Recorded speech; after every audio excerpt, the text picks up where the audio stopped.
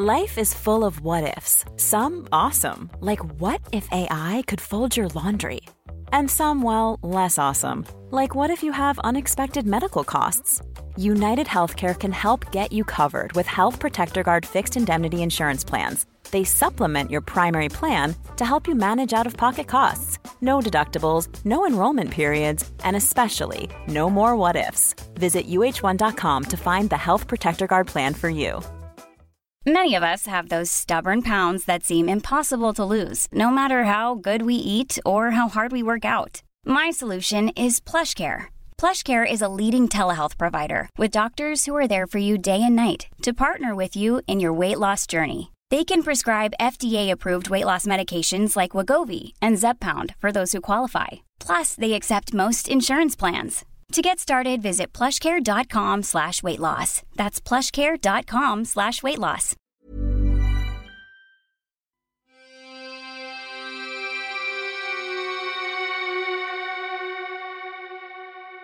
Welcome to Murder Mile, a true crime podcast, an audio-guided walk featuring many of London's untold, unsolved and long-forgotten murders, all set within and beyond the West End.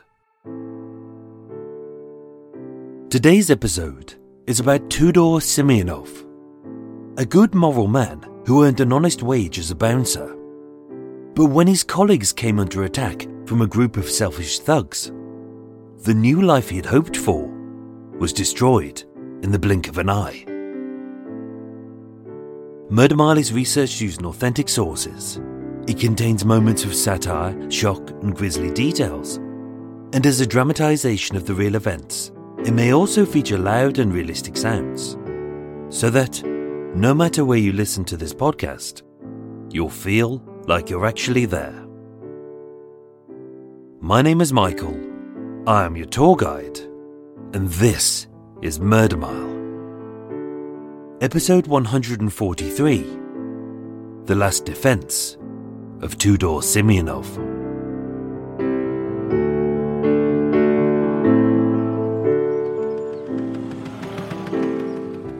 Today, I'm standing in Park Lane, W1, 2 streets west of the massacre of flight LL016, 2 streets southeast of the royal delusion of Godratollah Barani, and a few hundred yards east of the unforgivable death of Gladys Wilson.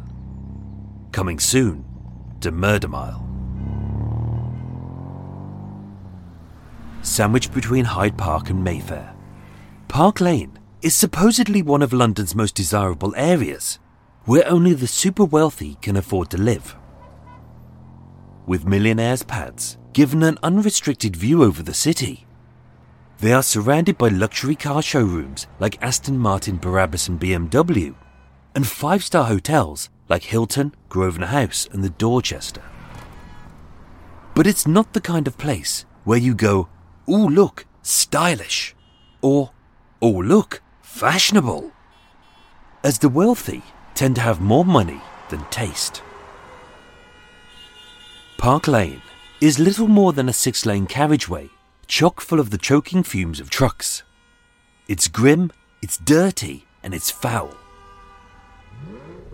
Of course, here you will always see a preening hyperponce failing to look so smug as his super-fast penis extension overheats in the traffic, and old money oil magnates with facelifts so fierce you'll wonder if the wind tunnel is a super trendy new bar.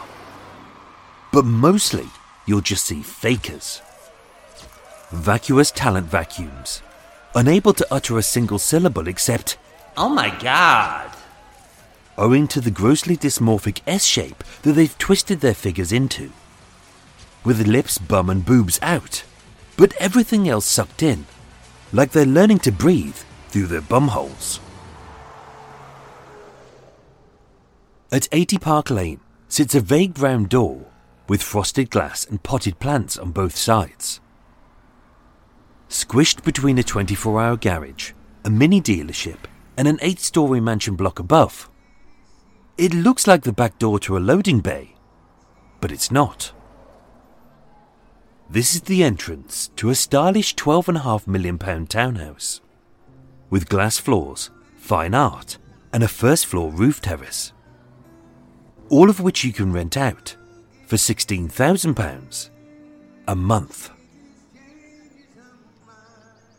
On New Year's Eve 2018, 80 Park Lane had been rented out for an exclusive party.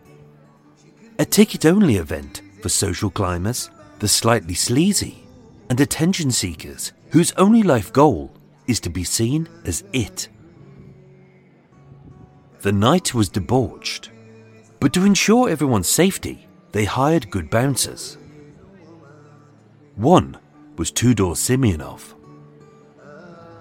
It was his first night at this job, but having been there barely 2 hours, it was also his last night alive. As it was here, on New Year's Day in 2019, that Tudor was killed simply for doing his job.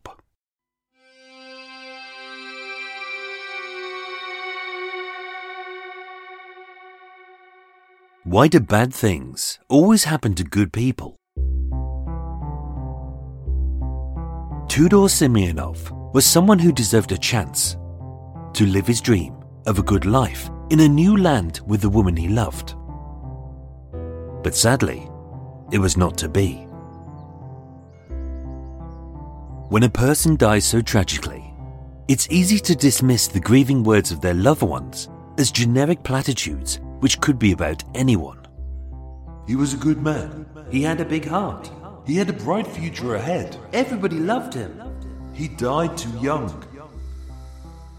But in Tudor's case, it was all true. Born and raised in the Romanian capital of Bucharest, the mid to late 80s was a turbulent time, as Romania staggered from Soviet occupation to the collapse of communism, from the oppressive austerity under dictator Nicolae Ceausescu, to revolution, to his execution, and to a country rebuilt. Times were hard, but there is no great mystery as to why good people raise good children.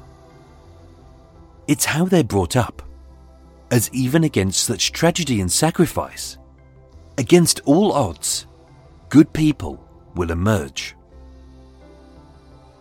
Blessed with loving parents, he was instilled from an early age with Christian values, decency, strength, kindness, and his overriding value that he would always put the needs of others before himself.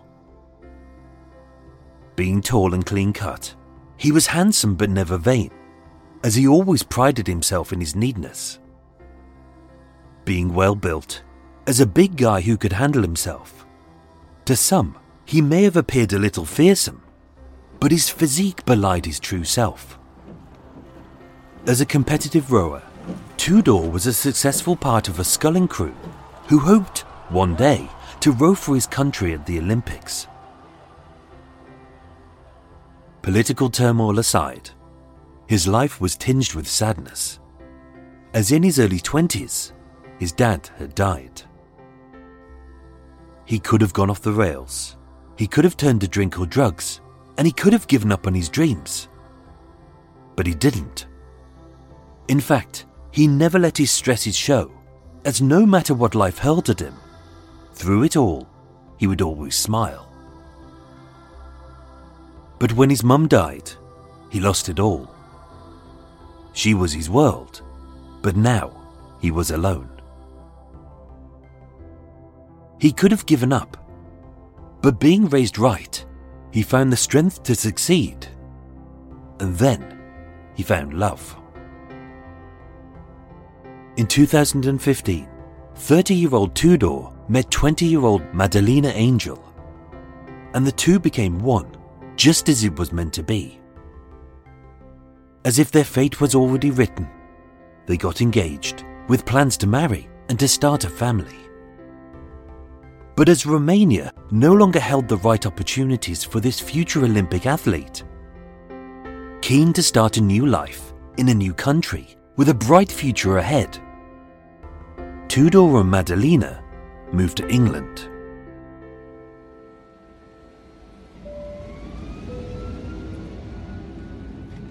In October 2018, they caught a flight from Bucharest to Heathrow. The transition would be relatively easy, as their friends already lived in London. They would rent a small flat. Madalina would do her master's degree, and working as a part-time bouncer by night, Tudor could focus on his rowing training by day.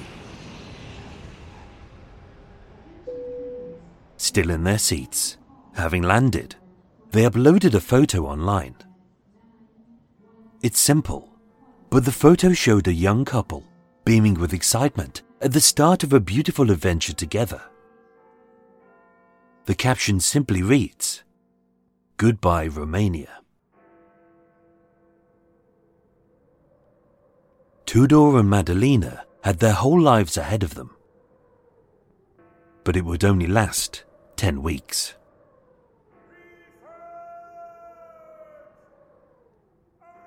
"2018 had been a testing year. As Prime Minister Theresa May narrowly won a vote of no confidence, while her grinning lapdogs poised behind her with blades to attack. The Brexit withdrawal agreement was clinging on like an unflushable turd. An unemployed turbo douche had left thousands of people stranded, with flights disrupted, by blocking airliners with a drone. And the media retailer HMV went bust, which was a nightmare for people like me, who still use DVD. By the New Year's Eve of 2018, tensions were high, stresses needed to be uncorked, and the people wanted to party. Every Londoner has their own way of booting out the old year and ringing in the new. Some stay at home, some go to bed, some go clubbing, and others shiver on a bitterly cold bridge, going ooh and ah as chemicals explode. But that year, a very exclusive party was being hosted by Fast Eddie. Lord Fast Eddie Davenport was born Edward Ormus Charrington Davenport in a very affluent part of Kensington in 1966. He was privately educated and he came from money, but he was not a lord. Like so many poshos born with privilege but no purpose, he flitted between money-making schemes like a little boy torn between toys. Therefore, several sources list his occupation as property developer, socialite, and convicted fraudster. In the mid-1980s, he came to public attention as the co-organizer of the Gatecrasher Balls, a series of opulent, debauched parties for the spoiled sprogs of wealthy wastrels and tax dodgers, which he defined as a night of unbridled lust among upper-class Lolitas and public school Lotharios. Yuck! It was said to have made over £1 million a year, but being convicted of tax evasion and fraud in 1990, 2005 and 2008, he was imprisoned for 7 years and 8 months, only to be released after 3. In July 2010, at 33 Portland Place, an historic townhouse which he had controversially acquired from the Sierra Leone government during a civil war, he hosted a sex and booze-fueled bash for young aristocrats. In typical Fast Eddie fashion, although every guest was treated to free-flowing champagne, trays of cocaine, and a small pool filled with 1,000 litres of cognac, the party was unlicensed. It didn't have an alcohol or entertainment permit, and he was later charged with a noise breachment order.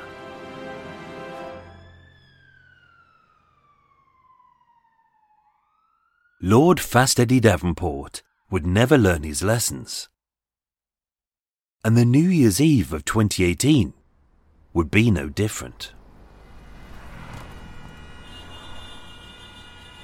On the night of Monday the 31st of December 2018, Fast Eddie was hosting another boozy sex party for the affluent, the desperate and the debauched. Advertised in only very select groups, with tables priced at £2,000 a pop. This party was for the so-called cream of society, not the plebs or the hoi polloi. As a stylish 3-story townhouse, 80 Park Lane wasn't owned by Fast Eddie, but he had hired it. Not that the owners knew what he was using it for. With a club DJ pumping out tunes, waitresses serving chilled champagne, and complimentary lines of nose candy for the kind of arseholes who really don't need chemical help to become more arrogant. As outside, BMWs, Porsches, and even a Lamborghini were parked. Advertised as the ultimate New Year's Eve after party, it opened at 2 a.m. and it closed at 6 a.m. But there was no denying what kind of party this was. Witnesses described it as wild, crazy. One even said whatever you wanted, it was available. As with flanks of scantily clad ladies, dressed in lingerie, corsets, high heels, and lots of flesh on show, ushered in through the vague brown door, it was unashamedly a sex-themed party, and very possibly an orgy. And although it looked like a well-organised do, being ran by Fast Eddie, small details were overlooked. Like informing the owners, adhering to noise abatement rules, applying for an alcohol and entertainment permit. And as this was an unlicensed event, the bouncers weren't provided with stab-proof vests.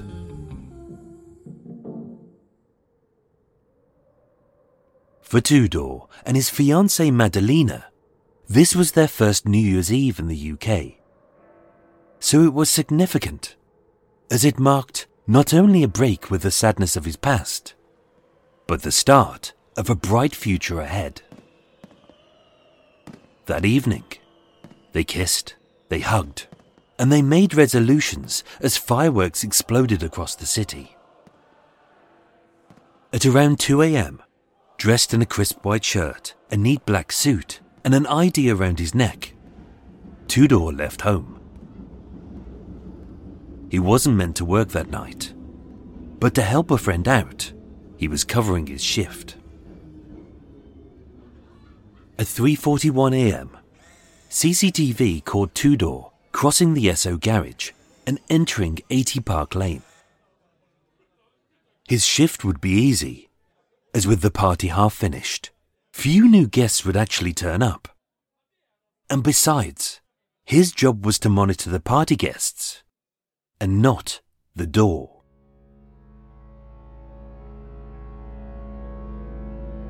It started as a pretty ordinary night for several friends from northwest London. At 11 p.m, Osama Hamad, Noor Hamada and Shema Lamrani travelled in a black Audi from Northolt to Kingsbury, where they picked up Adam Khalili. They headed to Harlesden for Adam Al-Shalakani, and joined by Haroon Akram, the group saw in the new year at Aquam, a bar and nightclub in Clapham, until the club closed. Keen to keep partying, at 4:30 a.m. they headed to Mayfair, where it was said that an after-hours party was happening. Their trip was pointless, which anyone with any common sense would have known. As they didn't have tickets, they hadn't enough money, they weren't pals with Fast Eddie, and as a seedy sex party for affluent socialites, this ragtag group of youths wearing jeans, t-shirts and trainers didn't fit the bill. 21-year-old Adam Khalili was unemployed and subject to a curfew order. His nose was bulbous, his beard was scruffy, and the tops of his ears were pointy. 26-year-old Haroon Akram, of no fixed abode, was fat with fuzzy hair, and he waddled like a duck. 24-year-old Noor Hamada a barber from Wembley had a wonky eye. And although they all acted like they were badass, in truth, they were little more than immature and pathetic. But as it was 26-year-old Osama Hamed's birthday, they were determined to celebrate in style. Although, quite why Osama decided he needed to carry an 8-inch knife to a party is still a mystery. At 5:10 a.m, the black Audi pulled up at the top end of Mount Street, just to the side of the Esso garage. It didn't bother them that their car was blocking traffic. It didn't bother one of the passengers that he had left the rear door open. And it didn't bother them, as they walked through the garage forecourt, that Adam pulled over a bin, scattering litter. As he toked on his ciggy, with a look on his face which declared to the world, Wow, look at me, I am great. As Haroon followed behind, strutting like he'd got piles. But the details of what happened that night are a little sketchy. Being dark, noisy and chaotic, with 80 Park Lane just a few feet away, but out of frame from the forecourt's cameras. What follows is based on witness statements, court records, and several badly shot pieces of grainy footage from 2 mobile phones. Exiting the forecourt, the group approached the vague brown door and rang the doorbell. As part of protocol, a bouncer peeped through the spy hole and popped the door open a crack. Yes? He barked, as Fast Eddie hid behind his guard's towering bulk. Milling about like school kids, trying to act old enough to buy booze, the group of 7 lads and 2 girls declared, We're here to party.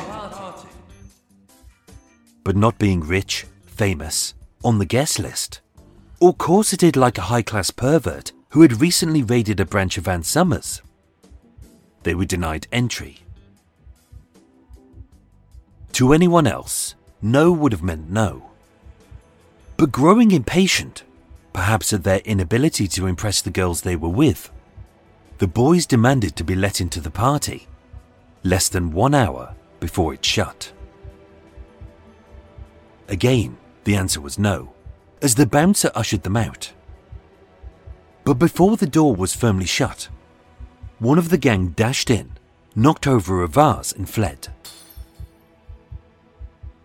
It may seem pretty petty that a grown man would act so petulantly, but with the door now wide open, the group stormed in and security lost control. In the small stylish hallway, fists flew, glass smashed, and another vase was hurled, as this gang of selfish mindless yobs began fighting with security, as if, having broken in and caused havoc, they would instantly be invited to stay. But then again, some people are incapable of thinking about anyone else but themselves. And as this melee erupted, it is alleged that Fast Eddie dashed out of the back door. It was then that a knife was pulled and a waitress was slashed. Trained to protect, but with no stab vests nor weapons to defend themselves, just their hands. The bouncers forced these men out of the hallway and onto the pavement. And yet still, this pathetic little gang of angry little turds fought on, kicking and punching, unable to back down like anyone with half a brain. Outside, the fight escalated, growing ever more chaotic as a sea of unlit faces screamed. Flailing limbs impacted with fast smacks. Bystanders were pushed. And with the knife out, a bouncer was stabbed. The guests were protected. But with the door shut, the fight stayed outside. And although the police were on their way, stuck dealing with drunks and idiots, they wouldn't be here for several minutes. At one point, the doorman Atu Nagoi found himself circled by Haroon, Noor, Osama and Adam.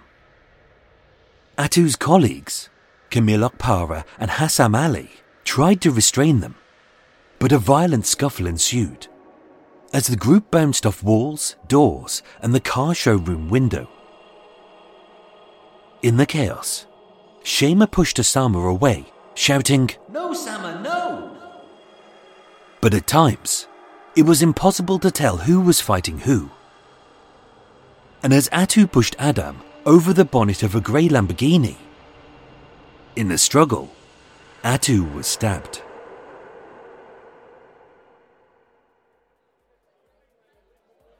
Inside the party, someone ran in, screaming, There's a fight upstairs! Someone's been stabbed! Some of the lingerie-clad patrons panicked. Some hid and some fled. But most didn't care, as it didn't concern them.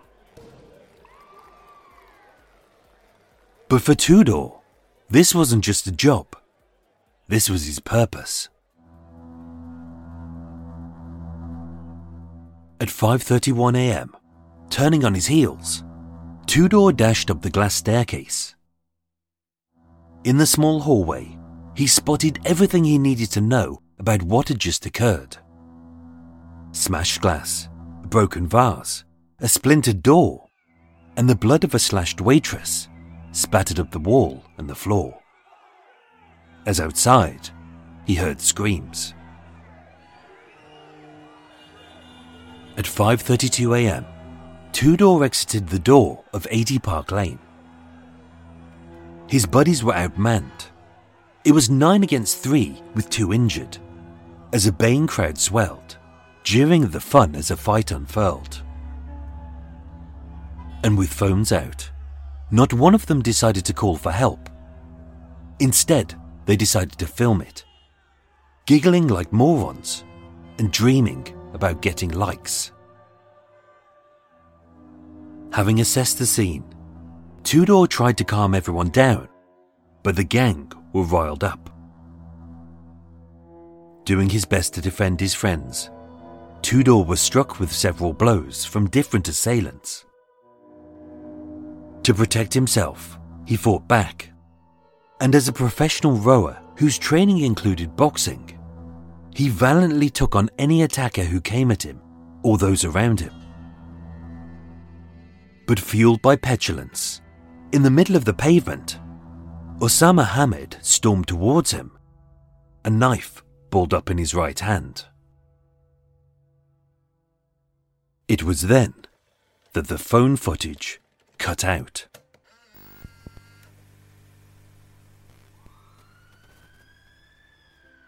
Police and paramedics arrived a few minutes later. At the scene, 5 members of staff, Atu Nagoi, Camille Okpara, Hassam Ali, Mark McKinley and Yankee the waitress, were all treated for knife wounds, and all would go on to make a good recovery. Tudor had been outside for barely 30 seconds, but having been stabbed in the chest, with a knife having pierced his heart, he staggered back into 80 Park Lane, and in a red-lit bathroom, he collapsed.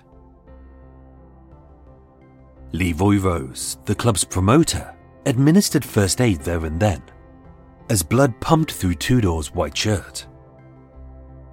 He later said, "I saw him bleeding. His suit was covered. Blood was coming out of his chest. I grabbed a towel and helped the wound. He never said a word to me. I think he was in shock." But as he got paler and quieter, he only survived for about a minute. He lay there, his eyes open, staring up at me.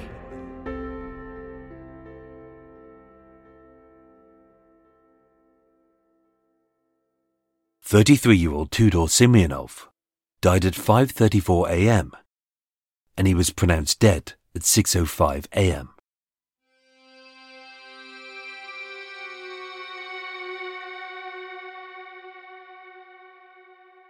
Like cowards, most of the gang fled and went into hiding, but all would ultimately be arrested. Adam El-Shalakani was caught the next day, Ahmed Munajjad on the 22nd, Haroon Akram on the 28th, Adam Khalili on the 29th, having tried to escape by jumping out of a window, and Osama Hamad, who had inflicted the fatal blow, alongside Noor Hamada, fled to Morocco. But the pair were later arrested on their return. Tried at the Old Bailey on the 23rd of April 2019. As they had all acted as a group and encouraged each other, they were charged under the law of joint enterprise, making them equally culpable for their crimes, which is why many pleaded guilty to the lesser charges of violent disorder and manslaughter. Excepting that the attack wasn't premeditated, on the 25th of March, Judge Anthony Leonard QC sentenced Adam Khalili to 11 years, Haroon Akram to 6 years and 9 months, Ahmed Munajjad to 2 years.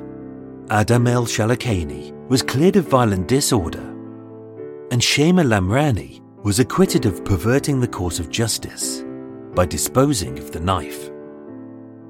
But unable to prove if Osama Hamada had inflicted that fatal blow, as the footage had cut out and the knife had mysteriously vanished, Osama was sentenced to just 7 years for manslaughter and 3 years for violent disorder.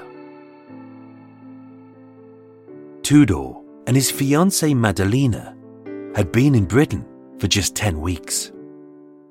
But now, their dreams had been smashed by a single selfish act. As she would state in court, he was the kindest person I knew, and by losing him, I have lost everything. Marriage, children, Olympic hopes, and the promise of a new life. But then again, why do bad things always happen to good people?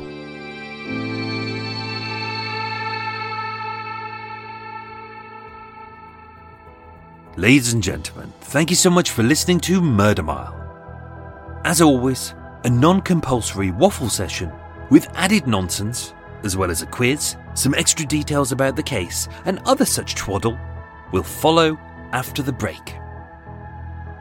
A big thank you to my new Patreon supporters, who are Nick Hammerling, Vicky Ferrace, Anne Russell, Jade Daniels, Matt Kine, and Jennifer Collier. I thank you all. May the God of chocolate buttons rain down sweet treats upon you, and that not a single one of these chalky treats will contain a calorie. Yuck. Murder Mile was researched, written and performed by myself, with the main musical themes written and performed by Eric Stein and John Books of Cult With No Name. Thank you for listening, and sleep well.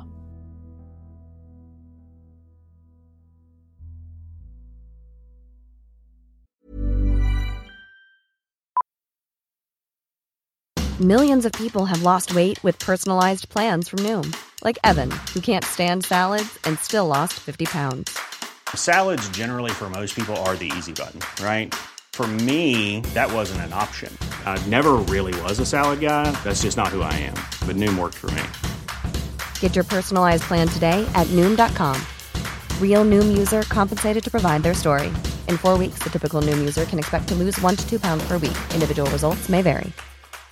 A lot can happen in the next 3 years. Like a chatbot may be your new best friend. But what won't change? Needing health insurance. United Healthcare Tri-Term Medical Plans are available for these changing times. Underwritten by Golden Rule Insurance Company, they offer budget-friendly, flexible coverage for people who are in between jobs or missed open enrollment. The plans last nearly 3 years in some states, with access to a nationwide network of doctors and hospitals. So for whatever tomorrow brings, United Healthcare Tri-Term Medical Plans may be for you. Learn more at uh1.com.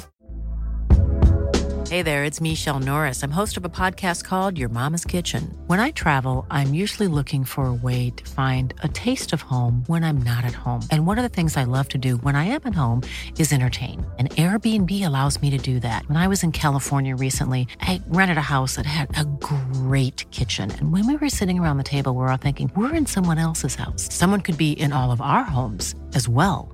If you have a home, but you're not always at home, you have an Airbnb. Your home might be worth more than you think. Find out how much at airbnb.com/host.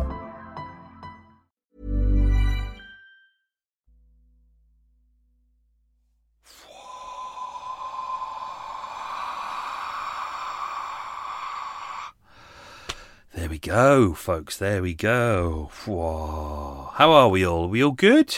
How is everyone? Oh, welcome to Extra Mile. Sorry, I should have said that. Welcome to Extra Mile, because this will be for people who don't know about Extra Mile, even though they may have not listened to that last bit I just did. They may not know what this is. This is Extra Mile. It's the unedited, unscripted bit. It's not essential. It's just a bit of fun. People seem to like it, so I do it. I make a cup of tea. We talk about cake. I waffle about life and shit, and then we go into some extra details and we do a quiz, which is a bit of fun, of which in the quiz I ask 10 questions, some of which I made balls up. I've been good the last couple of weeks. Well done, Michael. You haven't ballsed up as much as you normally do. And then there's quiz questions. I do 10. Most people get 2 or 3 right. I don't blame you, because a lot of them are quite hard. Not essential to listen to this bit, so if you don't want to, you don't have to. Oh, how are we all? We all good? We all well? Is everyone staying healthy and well and happy? That's important, isn't it? Staying well and happy. Hathy? Yeah, fuck it. Let's just say it. Hathy. Hathy. That's a new word. I've created it. We'll all use it from now on. What does it mean? It means happy and healthy. That's a good one, isn't it? Well done. Oh, I've created something. Should I go on pot? Let's do a tea. I've just moved away the microphone. I'm going to open up windows and doors because it's afternoon. It's not morning. I was going to record this tomorrow afternoon, but I decided not to. Only because I'm going to have to close over a part of a door because I've got my door open and now my neighbour's looking into my boat and he's thinking, why is that man talking to himself? Let me just pop on a cup of tea. Didn't put any water in. Michael, you're an idiot. Do I really want a cup of tea? I don't know. Or maybe I'll do a herbally tea. Let's do a herbally tea. Oops. Yeah, that's on. Good. Hang on.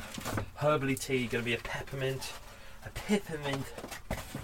Right. Yeah, coming back. As you've noticed over the last couple of weeks, I've been bumping up the volume on this bit, so hopefully you can hear this a little bit more. What's going on? What's going on in my little world? Not much. It's the same as everyone, isn't it? It's kind of you when you have a conversation with people, you're like, you forget whether you've already had that conversation with someone. So you talk, like you get on the phone to family and people, and you're there going, oh, should we talk about this? Did we do this last week? And keep having the same conversations because nothing's new anymore. It's weird, isn't it? But it's nice when you do get to have a little moment. You go, ooh, I'm doing something different for a change. That's exciting. What's happening here? Not much. I've moved on. Not moved on spiritually or emotionally or in maturity stakes, of course. Just moved the boat a little bit, somewhere a little bit quietish. So I'm not opposite the golf course anymore, so I can't grumble about the golf course. Grumble. I just got to have a little grumble. What's life without having a grumble? Now I'm near a park full of kids. Yay! We all love kids, don't we? Not that way. Little bastards. Oh, I don't like kids. Just not really a fan of that. Not really a fan of kids. Oh, they cry and they crap. I don't see the point in them. I'm going to be one of these people who's never going to have kids. I've told Eva that. I've told Eva we're not going to have kids. She's fine with that. She's kids will just mess up the place for her. It means more work for me, more cleaning for me to do. So yeah, at least she's appreciating how hard I work as a personal slave. What else is going on? Oh, so this is. This will probably not come out for another week or so. So, episode 141, Annie Sutton and the Stalker Within, had a little bit of a problem with that. I pushed it out on the Thursday, as you do every Thursday morning. So if you automatically got it downloaded, that was all good. You would have got it and received it. But iTunes have a tendency to be a bit dickish sometimes. So the episode went out, and then within a couple of hours they retracted it and deleted it. So then I had to go and sort that out. But the problem is iTunes is not like a regular. They don't like you being able to deal with a human being. They're like blip blop blip blop blip blop 112 110 blip blop blip blop. They like you to deal with algorithms and shit, and you don't get to. You want to deal with a human being. So I spoke to Acast, and they were like, well, everything's good at our end, your RSS feed is good. And I was like, yeah, the episode was there, but it's not there anymore, and I don't know why. And they were like, well, it should be there. And I couldn't find anyone at iTunes, I couldn't find a real human being, and it was taking days, and it was dragging on, and everyone was going, oh, where's this episode? And I was like, I don't know where the bloody episode is. It should be there, but it's not, and there's nothing wrong with it, and I don't know what's going on, and I can't find a human being. And then finally, I managed to get in touch with a real human being, and it was weird.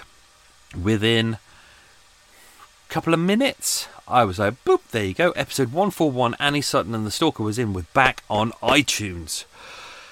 Thank God for that. So it's now sorted. So hopefully some of you, sorry about that, some of you will have got your episode about 6 days late, which is really annoying for me as well, because that's extra downloads that people won't have seen. So if you haven't heard it already, go back, have a listen to it. It's a very good one. Good night, Daddy. You get to do that, which is good fun. What else is going on? I'm still on my diet-ish. Still trying to do well-ish. Trying to stay off carbs. Trying to stay off wheat. You know what's like white bread, shit like that. Pasta. I don't really eat pasta anyway. I find pasta really dull. I probably mentioned this before. Pizza, pasta. Oh, it's just the same. It's the same. I'd hate to be Italian. It's just the same shit every time. Mediterranean foods I love. I love all the mezzes and stuff like that. I love pickles and olives and all that, and chopping up all your vegetables, and it's very nice. I just don't like this. I don't like sauces, so that's not too much of a problem. Hence, no cake today. Haven't got a cake. Although yesterday, might have broken a little bit. Yesterday I had an egg custard tart. And then I went into Wenzel's, because there's one down the road, and I bought a sandwich and a Diet Coke. I'm on pop, but just the horrible chemically stuff, not the fattening stuff. So I'll probably die of some weird kind of brain thingy because of all the Diet Coke I've had. And then with that, I was like, oh, what treat do you get with the sandwich? Because it was a meal deal, and I said, can I get a Belgian bun? And then what's the deal with this? And they went, oh, no, you can get the Belgian bun with it. And I was like, oh, bollocks, well, I have a donut as well. So I had a donut, and then I had the Belgian bun, which is good. So the Belgian bun went on to Cake of the Week for Patreon. So if you're a Patreon subscriber, you will get that soon. Weirdly, it doesn't look as nice online, but it tasted really good. What else is going on? Eye's situation is still ongoing. I'm still half blind. But I'm getting used to it now. I think, as my eye specialist said, it was like your eyes are going to have to readjust, and they're going to refine their shape because these are brand new lenses. So my eyes are getting used to it. So I'm going to have to put up with being half blind in one eye, and the other eye a little bit under par. But I don't seem to be getting headaches, which is a good thing. So. Let's do some questions for the quiz. Of course, questions for a quiz. What else would you do in a quiz, you idiot, Michael? So I hope you're all ready. Don't forget, I will mess some of these up, as I always do. Actually, I've been not too bad the last couple of weeks. I've been all right. So let's give them a go. Question number 1, ladies and gentlemen. What sport did Tudor do professionally? If you look at the details, you will see that his name is in the UK we would say Tudor because it's Tudor, but I always double check everything before I put it out because I hate mispronouncing things, and his girlfriend or his fiance pronounces it Tudor, so I've pronounced it Tudor as opposed to Tudor, which is what many people have done. Big mistake. That's not the question. Michael, go back. Question number 1. What sport did Tudor do professionally? That was the question. Question number 2. What was the name of Fast Eddie's first project? What was the big one that was mentioned at the start? You can either go for the name or you can just say what it is, whatever's good for you. Question 3. Which Romanian city did Tudor and his fiancée fly from? I just said fiancé. I wish I hadn't said that. Fiancé. That's better. Which Romanian city did Tudor and his fiancée fly from? This is really weird having these lenses in, because ever since I had the rat on the boat, which was on my boat for about half an hour until I got rid of it, I've worries about seeing rats and mice everywhere. But because these new lenses are really weird, and I'm adjusting to the shape of them and the fact that you get reflections in different places, when I'm looking ahead, it looks like there's things running around the sides of my eyes, and I'm getting a lot of dark objects flitting around, which I'm going to get used to at some point. But at the moment, my brain still says that they're mice. It's not mice. I haven't got any mice. But you never know. Question 4. That wasn't a question. Question 4. What was in the pond at the party at 30 Portland Place? And for a bonus question, this isn't in the episode. I didn't know this, but I just found out. Let's see if you know. Which famous scene was filmed from a recent film at 30 Portland Place? You can have that one for free. That will give you 5 bonus points if you can work out what was filmed at 30 Portland Place. But the question was, what was in the pond at the party at 33 Portland Place? Sorry. Right. Michael, you're all over the shop. 5. How much does it cost to rent 80 Park Lane per month? Yep. That is basically what Eva gives me as a salary for every 5 years, if that helps you work it out. Question 6. What time did the party start and what time was it meant to finish? So what time did the party start and what time was it meant to finish? Question 7. What make of petrol station was next door to 80 Park Lane? Question 8. What was smashed inside the hallway by one of the group? Question 9. What was Fast Eddie holding when the attack happened? Probably the bouncer's hand, I'm guessing. Question 10. What type of car did Atu, the doorman, throw one of the gang over? Right, let's... So hopefully I'll remember to do the answers to the questions unless I forget. Let's have a quick slurp of a peppermint tea. That's good. That really good for peppermint tea. Good for headaches. I'm starting to get one at the moment. Right, let's just do some details that didn't make it into the episode. As always, as you know, sometimes there's things that you just can't get to in an episode, and sometimes it's not worth dragging it out and making the episode a little bit boring. So that's hence why Extra Mile comes in useful.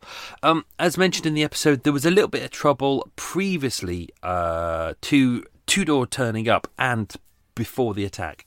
So about 3 a.m, the manager of the petrol station next door, the brand of which I won't mention, he had actually called the police. There had been a fight going on in the forecourt. A group of men and women in their 20s who were dressed in Gucci and designer labels were fighting amongst themselves and threatening customers. Police were called. They also called the council, who sent down an official. And someone there got stabbed. But this wasn't the group who would turn up later on. It just kind of shows that, around that time there were a lot of riffraff kind of in the area and idiots carrying knives. People and knives. Just grow up. Learn to communicate. You don't need a knife if you can communicate. So let's dive into some extra things we already kind of covered.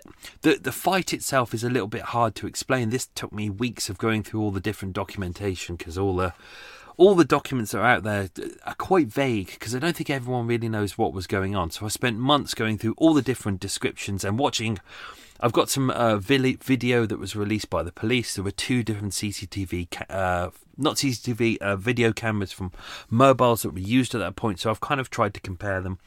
And where people have been confirmed that this is them, I've used that information, but where it hasn't, I've deliberately kept it vague, because I can't go saying that one person did this when clearly they didn't. So after Tudor had been stabbed, he was just stabbed once in the chest. Club promoter Leroy Rose, who was 25, these are his words. I used part of it in here. He said, I saw him coming back inside. He was in a suit and it was covered in blood. He didn't have a protective vest or anything. Important, as mentioned earlier on in the episode. I saw blood coming from his chest. I pulled him into the back and grabbed a towel and held the wound. The bathroom itself there's several on the kind of that floor. They look very nice. They're ornate. They have different lighting. But at that point, to make it kind of erotic, and the lights were in red. So it probably made his job a little bit harder. But he said he never said a word. He was in shock. He only survived for a minute. He'd been stabbed in the middle of the chest. Police body-worn footage later showed him being treated by Adam L. Shalakani. I had difficulty saying that during that, so I didn't put that in the episode. But Adam was one of the people who was trying to help Tudor at the point having been stabbed. But unfortunately, as mentioned, Tudor was he died literally after a minute. The paramedics arrived. There was nothing they could do, and he was pronounced dead at 6:05. Post-mortem examination said the cause of death was a single stab wound to the chest. It matched the knife of what they could see. What else are we going to do? Murder weapon. So this didn't... I briefly mentioned this in the episode, but it was kind of... It wasn't right to put it in at that point. So Shema Lamirani, 26. I think she was Adam L. Shalakani's girlfriend at the time. So she was with the group. She was one of the girls who was with the group around the time. When it went to court, she denied perverting the course of justice after allegedly disposing of the murder weapon, i.e. the knife. Jurors heard that Lamirani can be seen moving over near to Alford Street, which is one street south behind the is this a question? Yeah, sod it. The mini car showroom. I don't think it was a question I was going to put in. Where there were several large bins.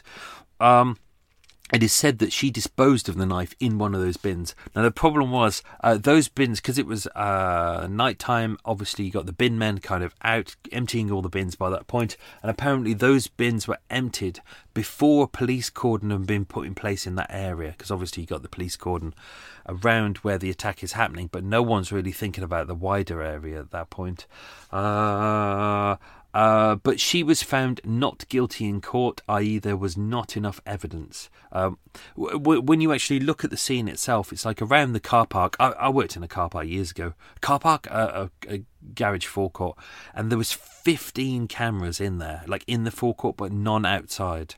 And actually there was one camera which was out in the car wash out back, but it never worked. So all the druggies who were in the area knew that if they wanted to go anywhere to cause trouble, they could just go into the car wash. It didn't work anyway, and the cameras didn't work. So also we had a shit boss as well, and we realised that the bulk of the cameras were focused on us.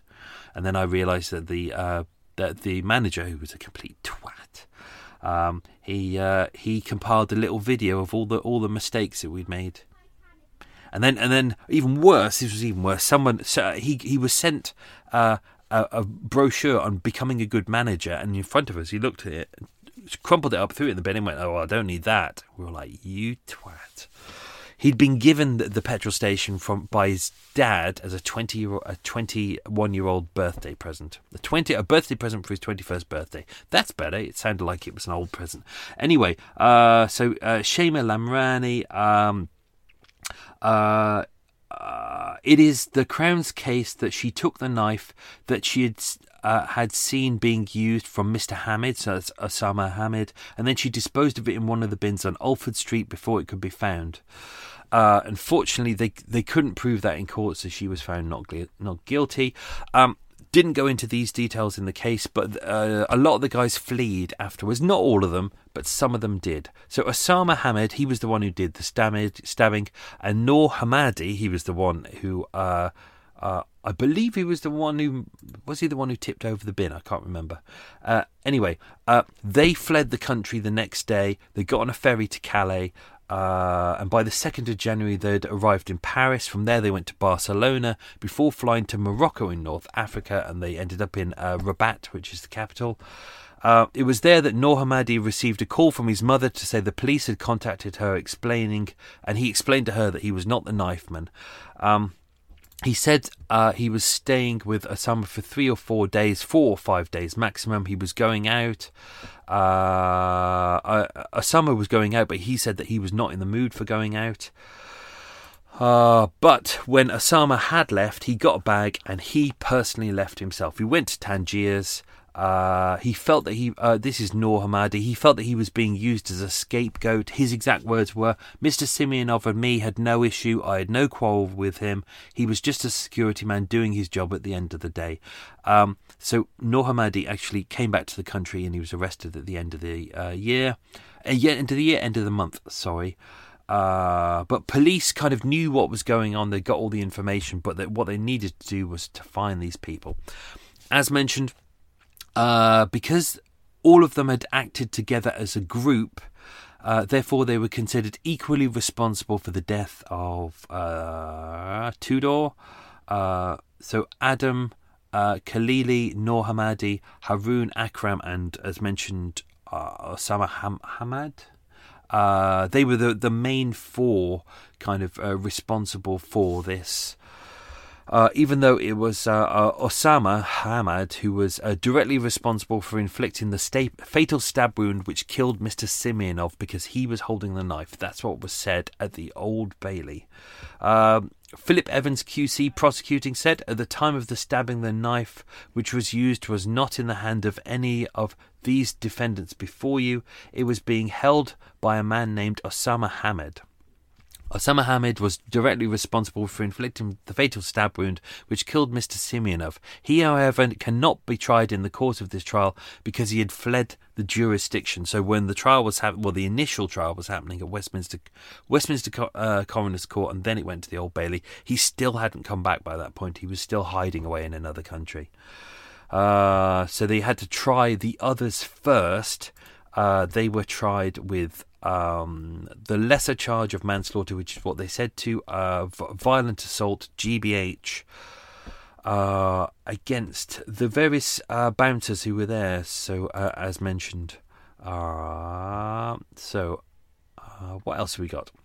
So Noor Hamadi was arrested as he attempted to re-enter the UK on board a flight at Gatwick Airport on the 17th of February 2019. So he'd fled for about 6 to 7 weeks.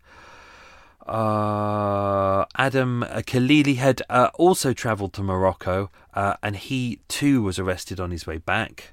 But when the police got to his home address on the 29th of January, he had unsuccessfully attempted to evade arrest by jumping out of a window. What else have we got? Let's see what else. The police investigation was relatively simple. Forensics were on the scene relatively early. As you can appreciate, it's a high traffic area, so there'll be a lot of fingerprints there, but there was a lot of a lot of visual witnesses. They also had mobile phone footage. They got 2 pieces of footage, but they were still appealing for witnesses to come forward, because when they were looking at the one piece of footage they got, they were able to see that there was quite a few people with cameras as well, but a lot of these people didn't come forward, and it's hard to point out who these people were.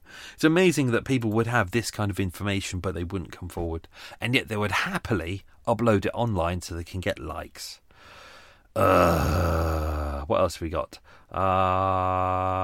As mentioned, yet there were no. This was the problem with the case, is that the knives were never found. So even though the bin men had turned up, and you kind of know where the bin men are, therefore, if you go to the tip, you know where afterwards you'll be able to find kind of any layer. The problem is it's hundreds of feet wide, the amount of junk, and especially it's New Year's Eve, so the bin men would have been working flat out, clearing the streets of all the bottles and all the crap left by all the pissheads.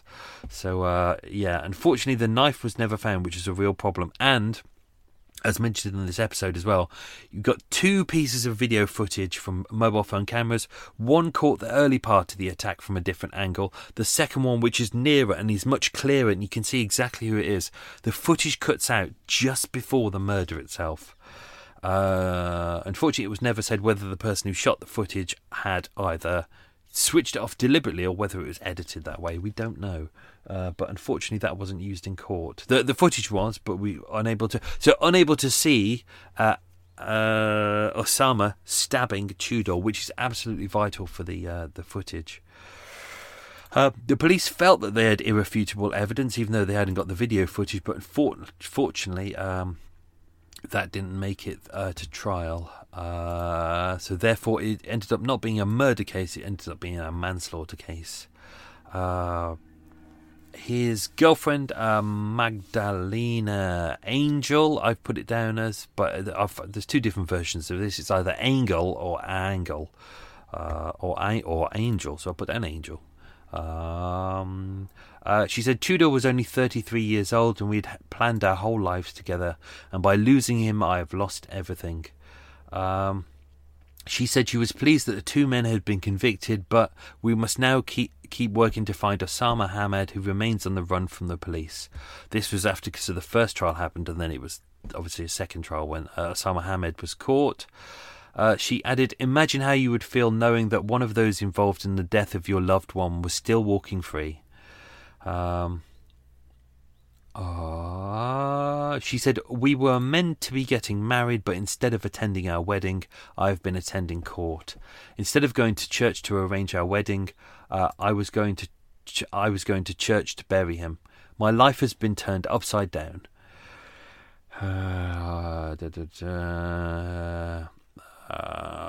She said, Tudor and I met 3 years ago at university in Romania, and in October 2018 we moved to London to start a new life.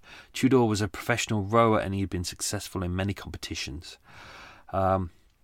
He believed that moving to England would be an opportunity to focus on his sport. It's kind of ironic with this that he wasn't meant to be working that night, and everyone kind of said, he's a lovely guy. Even she says he just happened to be in the wrong place at the wrong time. He was simply unlucky. What else?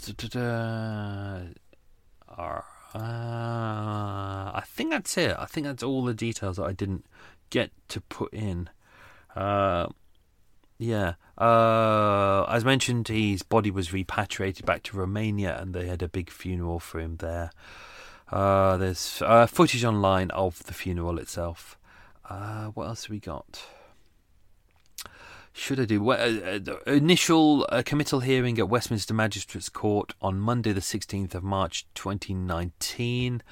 This was just the original one with Noor Hamada, Adam Khalili, Haroon Akram. This was the one that Osama wasn't at. All three appeared for sentencing later at the Old Bailey via video link from Belmarsh Prison. Just having a whiz through this. It's a little bit complicated as it goes through. It's kind of they're tried for so many. As you can appreciate, the kind of the prosecution are trying to put through as many charges as possible because they know that the defence are going to bat away as many as possible. So if you put in as many charges as you can, you know that some will disappear, and then hopefully you can get them charged with some serious stuff, which they did. What else have we got?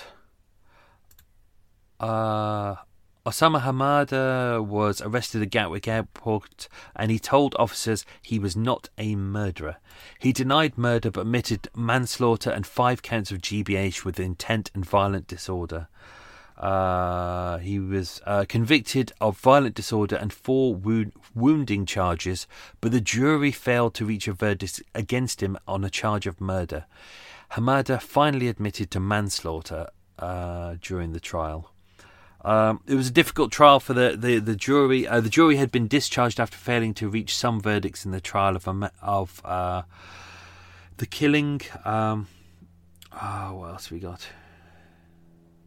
There was a secondary hearing held at the Old Bailey on the 23rd of September. So that was the one that Hamad was actually charged at. What else we got? I think that's it. I think that's the lot. Yeah. Don't really know much more about Fast Eddie after that point. He's probably gone on to another scheme. Get a job, mate. Get a job. Come on. You're rich. You got money. You don't need to work for a living. Just enjoy your life and stop pretending that you've got great plans. Right, let's do answers to the questions. I don't think I messed up many. I don't think I did. That's a miracle. Okay, what sport did Tudor do professionally? He was a rower. He was part of a 4-man sculling crew. Sculling crews are those really, really sharp, razor-like boats, and everyone's kind of in an order and they're very low down. You get them on the Oxford and Cambridge boat race, the world's most pointless sport. But it's on telly because everyone who worked in telly either went to Oxford or Cambridge. Whoop, you fucking do. But it's a 4-man crew. I think he used to do 2-man crews as well. Question number 2. What was the name of Fast Eddie's first project? It was the Gate Crasher Balls, which was it sounds like paedophilia, to be honest. It was the thing where he said like it's for posh kids of rich parents, and it's for Lolitas and Lotharios to turn up. Twats, basically. Question 3. Which Romanian city did Tudor and his fiancée fly from? I did it again. It was Bucharest. Question 4.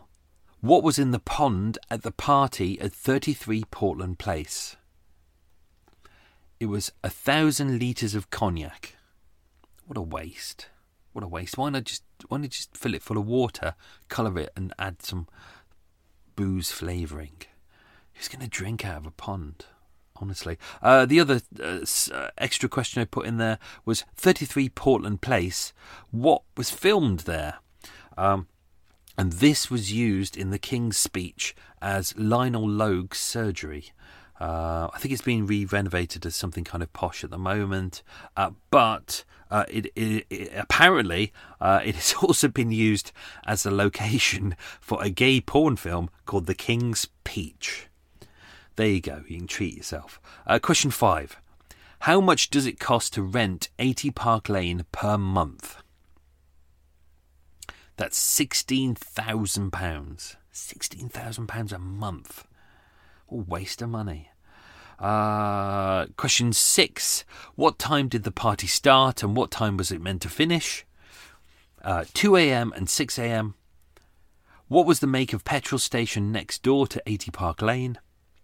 It's an Esso garage. It's still there today. It looks really weird because you have all these posh car showrooms and posh hotels, and then in the middle of it you have an Esso garage and a Londis, and you just go, okay, that's weird. Question 8. What was smashed inside the hallway by one of the group? It was a vase. Question 9. What was Fast Eddie holding when the attack happened? It was a credit card machine. And 10. What type of car did Atu the doorman throw one of the gang over? It was a grey Lamborghini. That's that. That's good. Well done, Michael. You got this done early, which means I can spend the next 2 days editing. Lovely. Tired. Good. That's that done. Hope you enjoyed that episode. Hopefully, iTunes won't be a massive idiot this time and won't balls up this episode and mean that people can't get to listen to it. Sorry if that kind of affected you. I always push to try and I always get the episodes out early and edited early and make sure they get out, and I always make sure you get an episode even when I'm not going to be able to do an episode. But which is why it's really annoying when iTunes come along and go, meh, algorithm says no. Oh, bastards. Anyway, that's that. Hope you're all well, hope you're all safe and happy, and I will speak to you all soon. Stay safe. Be good. Lots of Hey, it's Paige DeSorbo from Giggly Squad. High quality fashion without the price tag. Say hello to Quince. I'm snagging high-end essentials like cozy cashmere sweaters, sleek leather jackets, fine jewelry, and so much more. With Quince being 50 to 80% less than similar brands. And they partner with factories that prioritize safe, ethical, and responsible manufacturing. I love that. Luxury quality within reach. Go to quince.com/style to get free shipping and 365-day returns on your next order. Quince.com/style. If you're looking for plump lips that last, you need to know about Juvederm lip fillers. With Juvederm Volbella XC and Juvederm Ultra XC, your lip look, whether it's subtle or bold, can last up to 1 full year with optimal treatment and no additional maintenance. Find a licensed specialist and see if it's right for you at Juvederm.com today. That's JUVEDERM.com. Add fullness to lips in adults over 21 with Juvederm Volbella XC or Juvederm Ultra XC. Do not use if you have severe allergies or a history of severe allergic reactions, or if you're allergic to lidocaine or the proteins used in Juvederm. Tell your doctor if you have a history of scarring or taking medicines that decrease the body's immune response or that can prolong bleeding. Common side effects include injection site redness, swelling, pain, tenderness, firmness, lumps, bumps, bruising, discoloration, or itching. As with all fillers, there's a rare risk of unintentional injection into a blood vessel, which can cause vision abnormalities, blindness, stroke, temporary scabs, or scarring. For full, important safety information, visit Juvederm.com. Imagine the softest sheets you've ever felt. Now imagine them getting even softer over time. That's what you'll feel with Boll & Branch's organic cotton sheets. In a recent customer survey, 96% replied that Boll & Branch sheets get softer with every wash. Start getting your best night's sleep in these sheets that get softer and softer for years to come. Try their sheets with a 30-night guarantee. Plus, get 15% off your first order at BollandBranch.com. Code BUTTERY. Exclusions apply. See site for details.